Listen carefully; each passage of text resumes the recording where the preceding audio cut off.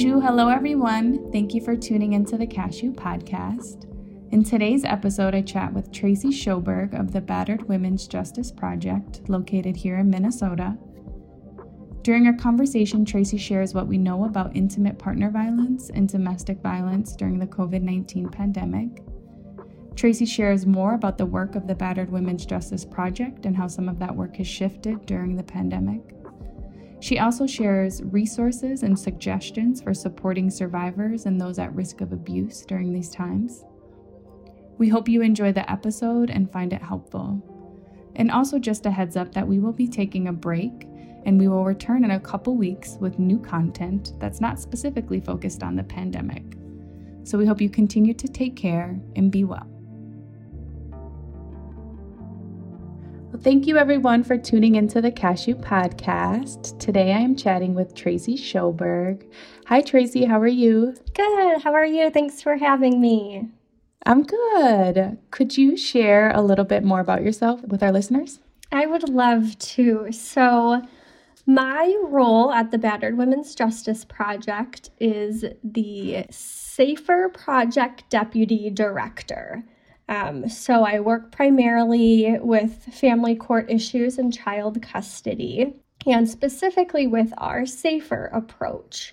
And so that is really our approach to making decisions in intimate partner violence-related family law matters. So SAFER is actually an acronym if people haven't heard of it before.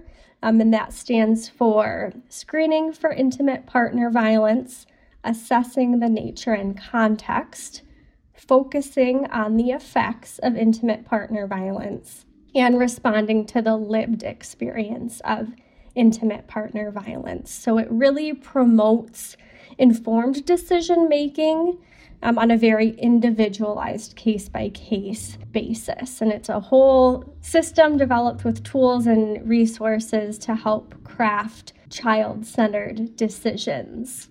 And a little bit more about me. Before I came to BWJP, I was practicing family law at a legal aid organization here in Minnesota. So I was serving low-income clients, primarily survivors of domestic violence and intimate partner violence in civil matters. So a lot of orders for protection, harassment, restraining orders, divorce, and child custody matters. Thank you so much. And how are you doing just generally? You know, it has been quite a year and we are, I believe, in month 4. Maybe going into month 5 then of pandemic life here in Minnesota. And there's also an uprising happening all around us. And just how are you doing? How are you adjusting with everything that's been happening this year? Yeah, it's been quite a year and we're only in June. And I think just like everyone else, I'm, taking one day at a time. As you said, we're still in a global pandemic. We have a lot of civil unrest in our entire country following the murder of George Floyd in Minneapolis. And I think it's really important, I think now more than ever, to engage members of our communities and get active and know what's happening, but also taking time to care for yourself. So I'm doing a lot of walks with my dog these days. I'm glad you've got a fur, I call them our fur babies. I'm thankful to have fur babies and all of this that's happening this year. Yes, the walks are crucial. Well, and could you share a little bit more with our listeners about the Battered Women's Justice Project as a whole, and even if you want to share how some of your work and the way you all do your work, how it's been impacted in the pandemic, if at all, or... Yes, so the Battered Women's Justice Project is a national training and technical assistance organization. So primarily we provide training and technical assistance services to professionals and those engaged in criminal and civil legal systems. So I like to explain it, like think about everyone who touches those legal systems. We want to help support their work and how we can best support their work is by training, giving them tools and resources. So that's primarily what we do. So we work a lot with advocates, attorneys, mental health professionals. We also do judicial trainings for judges. It kind of runs the gambit of people that we reach out to. And certainly with being a national organization, typically in a normal year, we do a lot of traveling for trainings, a lot of site visits if we're helping certain counties implement SAFER, for example. And with the pandemic, of course, all of our travel is paused. So BWJP has really had to rethink a lot of how we reach people. How do we train and provide resources in a way that's accessible and in a way that people aren't going to get some of that video conference fatigue that I'm sure we're all experiencing. And particularly right now, BWJP is based in Minneapolis. And so just like a lot of other organizations were, starting to look at these large institutions that we work with, like the courts, and seeing how racism is an underpinning to the courts. They were built by the dominant white culture for members of the dominant white culture. So a lot of the problems they were built to address and the solutions that they offer to those problems don't work for the majority of people. And we're, looking at the need for, some big structural shifts and some transformation there as well. So our work has definitely shifted from previous years, but in a necessary shift, I think. Now is the best time for everyone Yes. to be really reflective and digging deep and looking at policies and practices and identifying, are we really working towards anti-racism, and are we being responsive to the communities we serve and support? Thank you for sharing. That's Yes. That's good to hear. And as we talk about intimate partner violence, could you share with listeners what we know so far of how the pandemic and even the stress, the trauma related to the uprising and everything happening here in Minneapolis, but also, if you're seeing changes and impact nationally, how is all of this impacting intimate partner violence? Are we seeing increases? Are we seeing different types of intimate partner violence? Anything that would be helpful for our listeners to be aware of? Yeah, sure. That's a good question. So I think the first thing to be aware of is that we are seeing increases in domestic violence and intimate partner violence on a global scale. So certainly throughout our country, but also worldwide, we're seeing increases. And these increases really stem from a number of things that we're seeing. So we like to think about the pandemic as this very enabling environment. There's a lot of triggers for conflict. So, for example, there's a lot of restricted movements, self-isolation, and of course, we had some government mandated stay-at-home orders, which some are in place and some are being lifted. But all of these things create increased exposure to abusers in families. We've also seen increased unemployment. A lot of people lost their jobs. A lot of people are furloughed, so they're not going to work. And this has increased financial stress, certainly, all over the country. And generally, I think we've also seen just a scarcity of community resources. So access to healthcare certainly looks different, access to food. And of course, when we think about accessing resources, they are limited if the buildings are physically closed and not open to the public. So access to things like the courts have been impacted. And just like we were talking about, generally, there's more stress and anxiety right now, right? We have, anxiety over our own health and well-being. We're worrying about the safety of family and friends and if they're being smart and safe. And we're just living in this new reality full of unknowns. It's unpredictable, it's uncertain. And we know that all of these things together, again, they're triggers for conflict and in times like these, people use really poor coping mechanisms, and sometimes that is violence. So we are certainly seeing increases in domestic violence and intimate partner violence right now.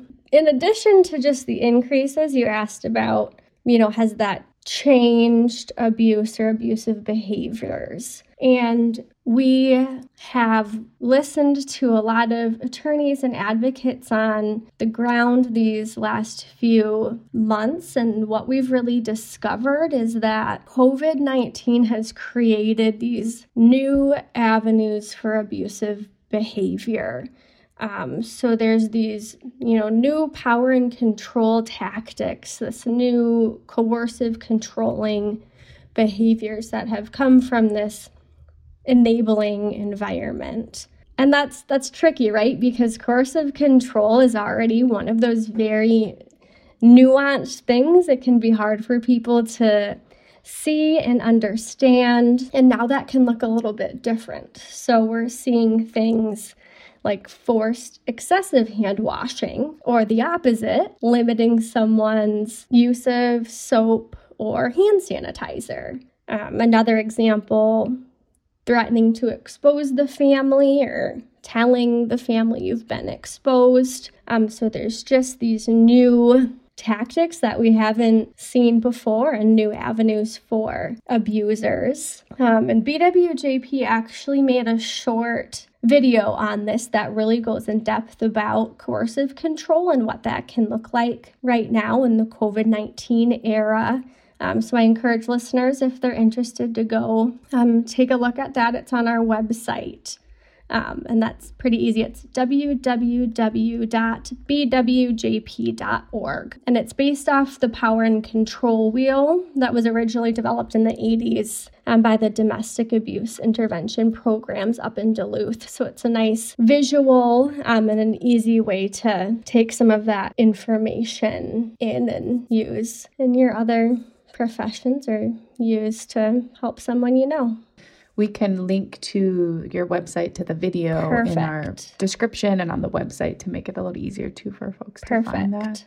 And I know for listeners who may not, if we're in different states, this could be looking different as far as reopening and the phases we're at. And if we're reopening and if we're going back, it's so related to the pandemic. And so everyone's in different places as far as if folks are still hunkered down, or if it's like, people are feeling like this is over and we can, kind of resume whatever new normal is. And I'm just thinking of the spectrum of where folks are at, whether they're someone who is a loved one of someone who may be in an abusive, violent situation that they're, maybe unsure of or worried about, and trying to do some of that identification and trying to know when to step in, how to support. And then even the professionals, so we have our listeners, our audience tends to be a mix of frontline social workers, supervisors, county, state, community leaders, advocates, guardian ad litems, attorney, so it's also a mix of people, kind of professionals supporting individuals and families at different parts of systems involvement, who are maybe also when resources are harder to access right now, or they just look so different, maybe you're not seeing, or maybe people aren't even clear, are anger management groups taking place? What does therapy look like in a pandemic? So there's so many unknowns and questions for people. But I'm wondering, and maybe that's a two-part question for the different positions people are in, because I know there, like I said, there are people who are probably sitting at home and maybe they are hunkered down and connecting with family, friends by phone or Zoom or, FaceTime, whatever it is. And maybe they're concerned about someone in their life. And if you have any advice or suggestions on how to navigate those concerns, because I'm sure it's complex and you have to really consider safety of someone and knowing where people are at. So maybe that question first before professionals. But yeah, so you're exactly right. It is, I think everyone right now is in a state of confusion. We see things right now happening on a very county by county basis, a very state specific basis. And so that's led to a lot of confusion. And certainly if, you're looking to help support those impacted by domestic violence or intimate partner violence, family, friends, those in the community, thinking about doing those small things that can help ease stress, make that environment a little bit less stressful, a little bit less anxiety. So really small acts of support can be helpful, whether that's, dropping off a casserole for your friend, dropping off coloring books or other kids' activities to help take some of that parenting stress away. And certainly, like you said, make use of technology. One of the things I think everyone has realized is that need for those virtual check-ins. If we can't see people in person, we still need some human contact, and you can still be a sympathetic ear through phone calls or through video conferences like Zoom or WebEx. I would also say, you can look for signs of distress, hear it in their voice, and making sure you're a reliable presence. Maybe have a check-in time every week to see how they're doing. Talk about safety planning with them and know that that probably looks a little bit different right now than it did in January. And so we like to say social distancing doesn't mean emotional distancing. And so continuing to build those connections. And just like you said, these things are going to continue to shift as things start to reopen. We're seeing now states start to pull back from reopening, and really just understanding that we need to be aware that how the things were the day before might not be how they are tomorrow. Always remember, too, that you can always report concerns to Child Protective Services if you think that is a safe thing to do. And right now, there's a lot of pros and cons to different things, certainly with our communities of color, knowing that that's not always helpful and can certainly be harmful in some situations. So just really thinking through everything very carefully, always putting safety as your number one priority, even if, your best intentions, you want to help, you also have to think of the impact that those actions will have on individuals. Right. And when we think of this, that's a big discussion to get into. But yes. when we're hearing, or we're seeing more and more conversations about defunding the police and defunding systems, and that there's this really important parallel or like conversation we need to be having about the child welfare system, about social work in general. When the response is send more social workers in, well, we have to dissect that a little bit and remember this painful history with social work in communities of color. And so we could go on and on about that. Yes. For sure. But I do think that's a great point, because especially right now in pandemic, during this uprising, whether it's community side or it's folks on the system side, and they may be struggling with how to navigate and how to support, and maybe having that worry of, if I make that call to child protection, this could really negatively change the course of this family's, lives, or maybe it's very high risk and there is a lot of great concern. And so I think that's really important to remember. And like you said, kind of really think through that and be thoughtful and intentional. And do you have specific advice or suggestions for the workers, the advocates, guardians, other folks who are kind of on the system side that are supporting individuals and families right now, and, trying to do their best to be supportive, to be helpful, to keep individuals safe, keep families together, all of those things during really stressful, challenging times? Yeah, this is a great question. And first and foremost, what we have been telling professionals webinar after webinar is to, number one, remember that you know how to do your job. I think it's really easy right now in this chaos, this time of heightened stress and anxiety, to really feel frazzled and panicked and feel a little frozen. And so it's really important to, remember that you are rooted in your, job's basic principles, those core tenets of your job, and you know what you're doing, even if sometimes it doesn't feel like it, and even if the world looks a little bit different. Second, some advice or suggestions. I think, as we previously mentioned, we do have concerns about unreported or underreported child abuse, neglect, maltreatment right now. And one of the biggest contributing factors, as I'm sure the child welfare professionals have seen, is that children aren't having regular contact with those typical mandated reporters. So when you think about life, pre-pandemic, people were having pretty routine doctor's appointments. Kids were going to school. They were seeing teachers and school nurses and counselors, and they're not seeing those individuals anymore on a regular basis.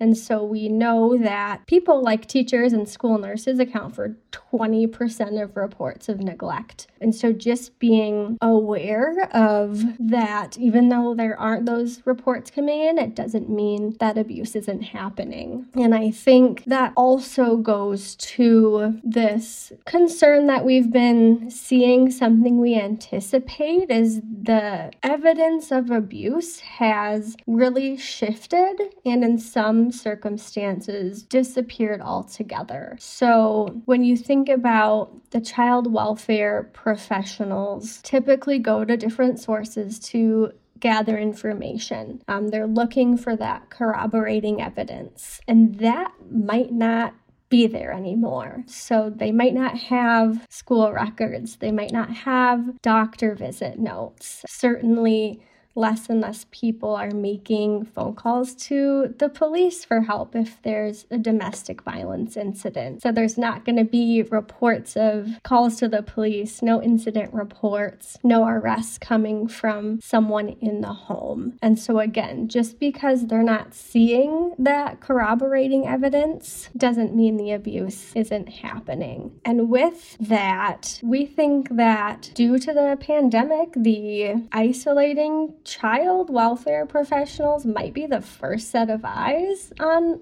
a child outside of the family. And what we do with SAFER is it's all about understanding the nature and the context of the abuse. There's no premature judgment. It's a very systematic approach. And you really have to understand how the behaviors, including abusive behaviors, contribute to the function of the family. So we see a lot of confusion looking at the protective parent and seeing that as an abusive behavior. So for example, we've seen discipline as a protective action. So if mom doesn't do the discipline, dad will do it, and he'll do it a lot worse. So therefore, mom is taking that role of the disciplinarian. Well, without doing any of that digging, it sure looks like some of those discipline behaviors by mom are, could be considered abusive when that's not happening. And certainly now, if families are, hunkered down, stuck in their house, we've seen survivors not being cooperative, not wanting to talk to people outside the home, and that could be a protective measure because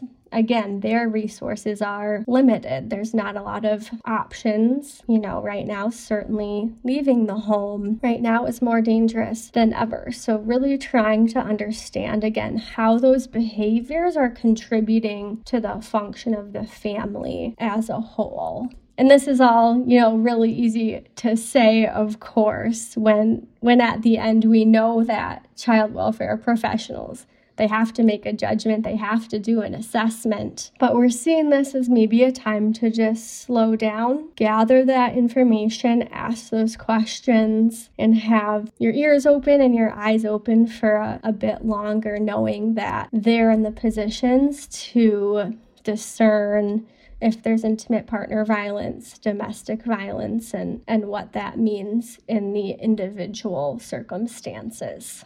And thinking of support, and you mentioned some suggestions previously for ways individuals can support loved ones and people in their lives. And then I also think of everything that's been happening in the pandemic and has increased so much following the uprising around like mutual aid and like collective community support. And when I say mutual aid and collective support, like food distribution, hygiene, and other household supplies, the way, following, I know even before that, folks had done like set up pop-up food shelves all over cities with food insecurity and just the financial impact of the pandemic on families and trying to make sure families and individuals have food and other necessary supplies. And then following, the uprising where, especially here in Minneapolis, we see it and St. Paul, where there's whole communities without grocery stores and pharmacies or stores that they would go buy important household supplies and items for. And so then community quickly rallied, and that's just really grown and expanded and really includes to our unhoused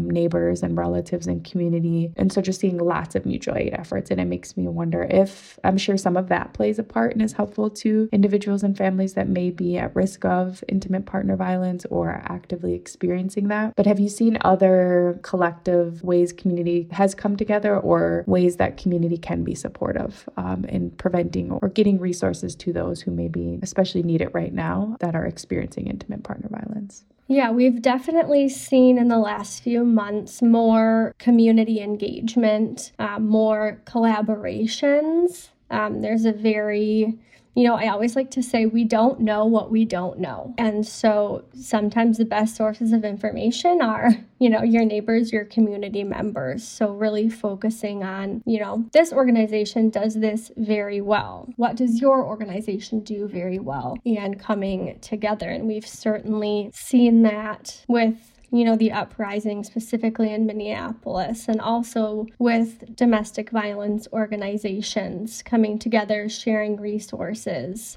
talking about what kind of safety planning is working for you, what kind of innovative creative strategies are you doing? And an example of that we're really seeing is that survivors need more short-term help right now. So what we're hearing from advocates and attorneys on the ground is that they're getting calls and survivors are saying, I need help right now for today. Here is my problem, and then figuring out, that short-term need and kind of making that switch in your brain of, okay, you need, public transit from your house to the healthcare, on the other side of the city to get your free COVID-19 test. How can we make that happen for you today? And safety planning around that. We've also seen a shift in different types of programming. So you mentioned earlier,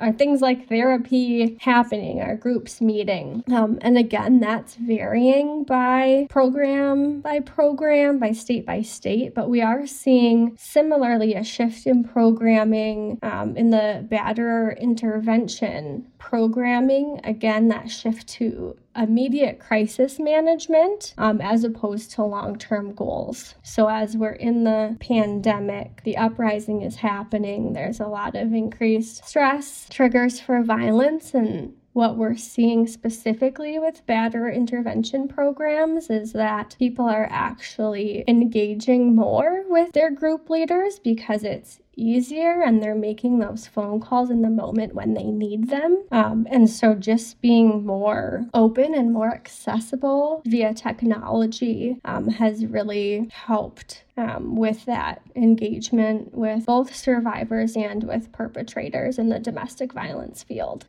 And do you have suggestions for resources, whether that's locally, nationally, whether it's like videos or just like programming or hubs of information that you think would be helpful for folks on all sides of wanting to get more information and identify support? Yeah, of course. So again, BWJP, we exist to provide training and technical assistance. So we could get that website too. We also have a technical assistance email for any questions that pop up. I always say call us, email us. We are here to help. Our website has, again, that COVID-19 video All of our safer materials are on there, as well as a lot of other free resources. So anything from webinars to articles to, safety planning tools, a lot is on there. And we also suggest to the National Coalition Against Domestic Violence.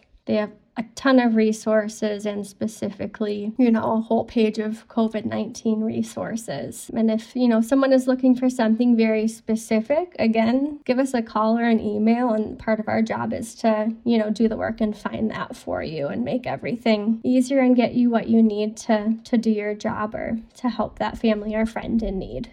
Well, thank you so much, Tracy. I really appreciate you taking time to share with us a little bit more about how you're doing and more about your work and how it's shifted and changing, and just how we can all kind of show up and be good neighbors and community members and do good work in the roles that we are in for, our professional roles to better support community. Yes, thank you for having me. This podcast was brought to you by the Center for Advanced Studies in Child Welfare. This podcast was produced by Karina Berry. Our series editors were Denise Cooper and Cliff Dahlberg. Music was composed by Big Cats. And this podcast was supported in part by a grant from the Minnesota Department of Human Services Children and Family Services Division. For more information, please visit the CASHU website at cascw.umn.edu. Thank you for listening, and stay well, everyone.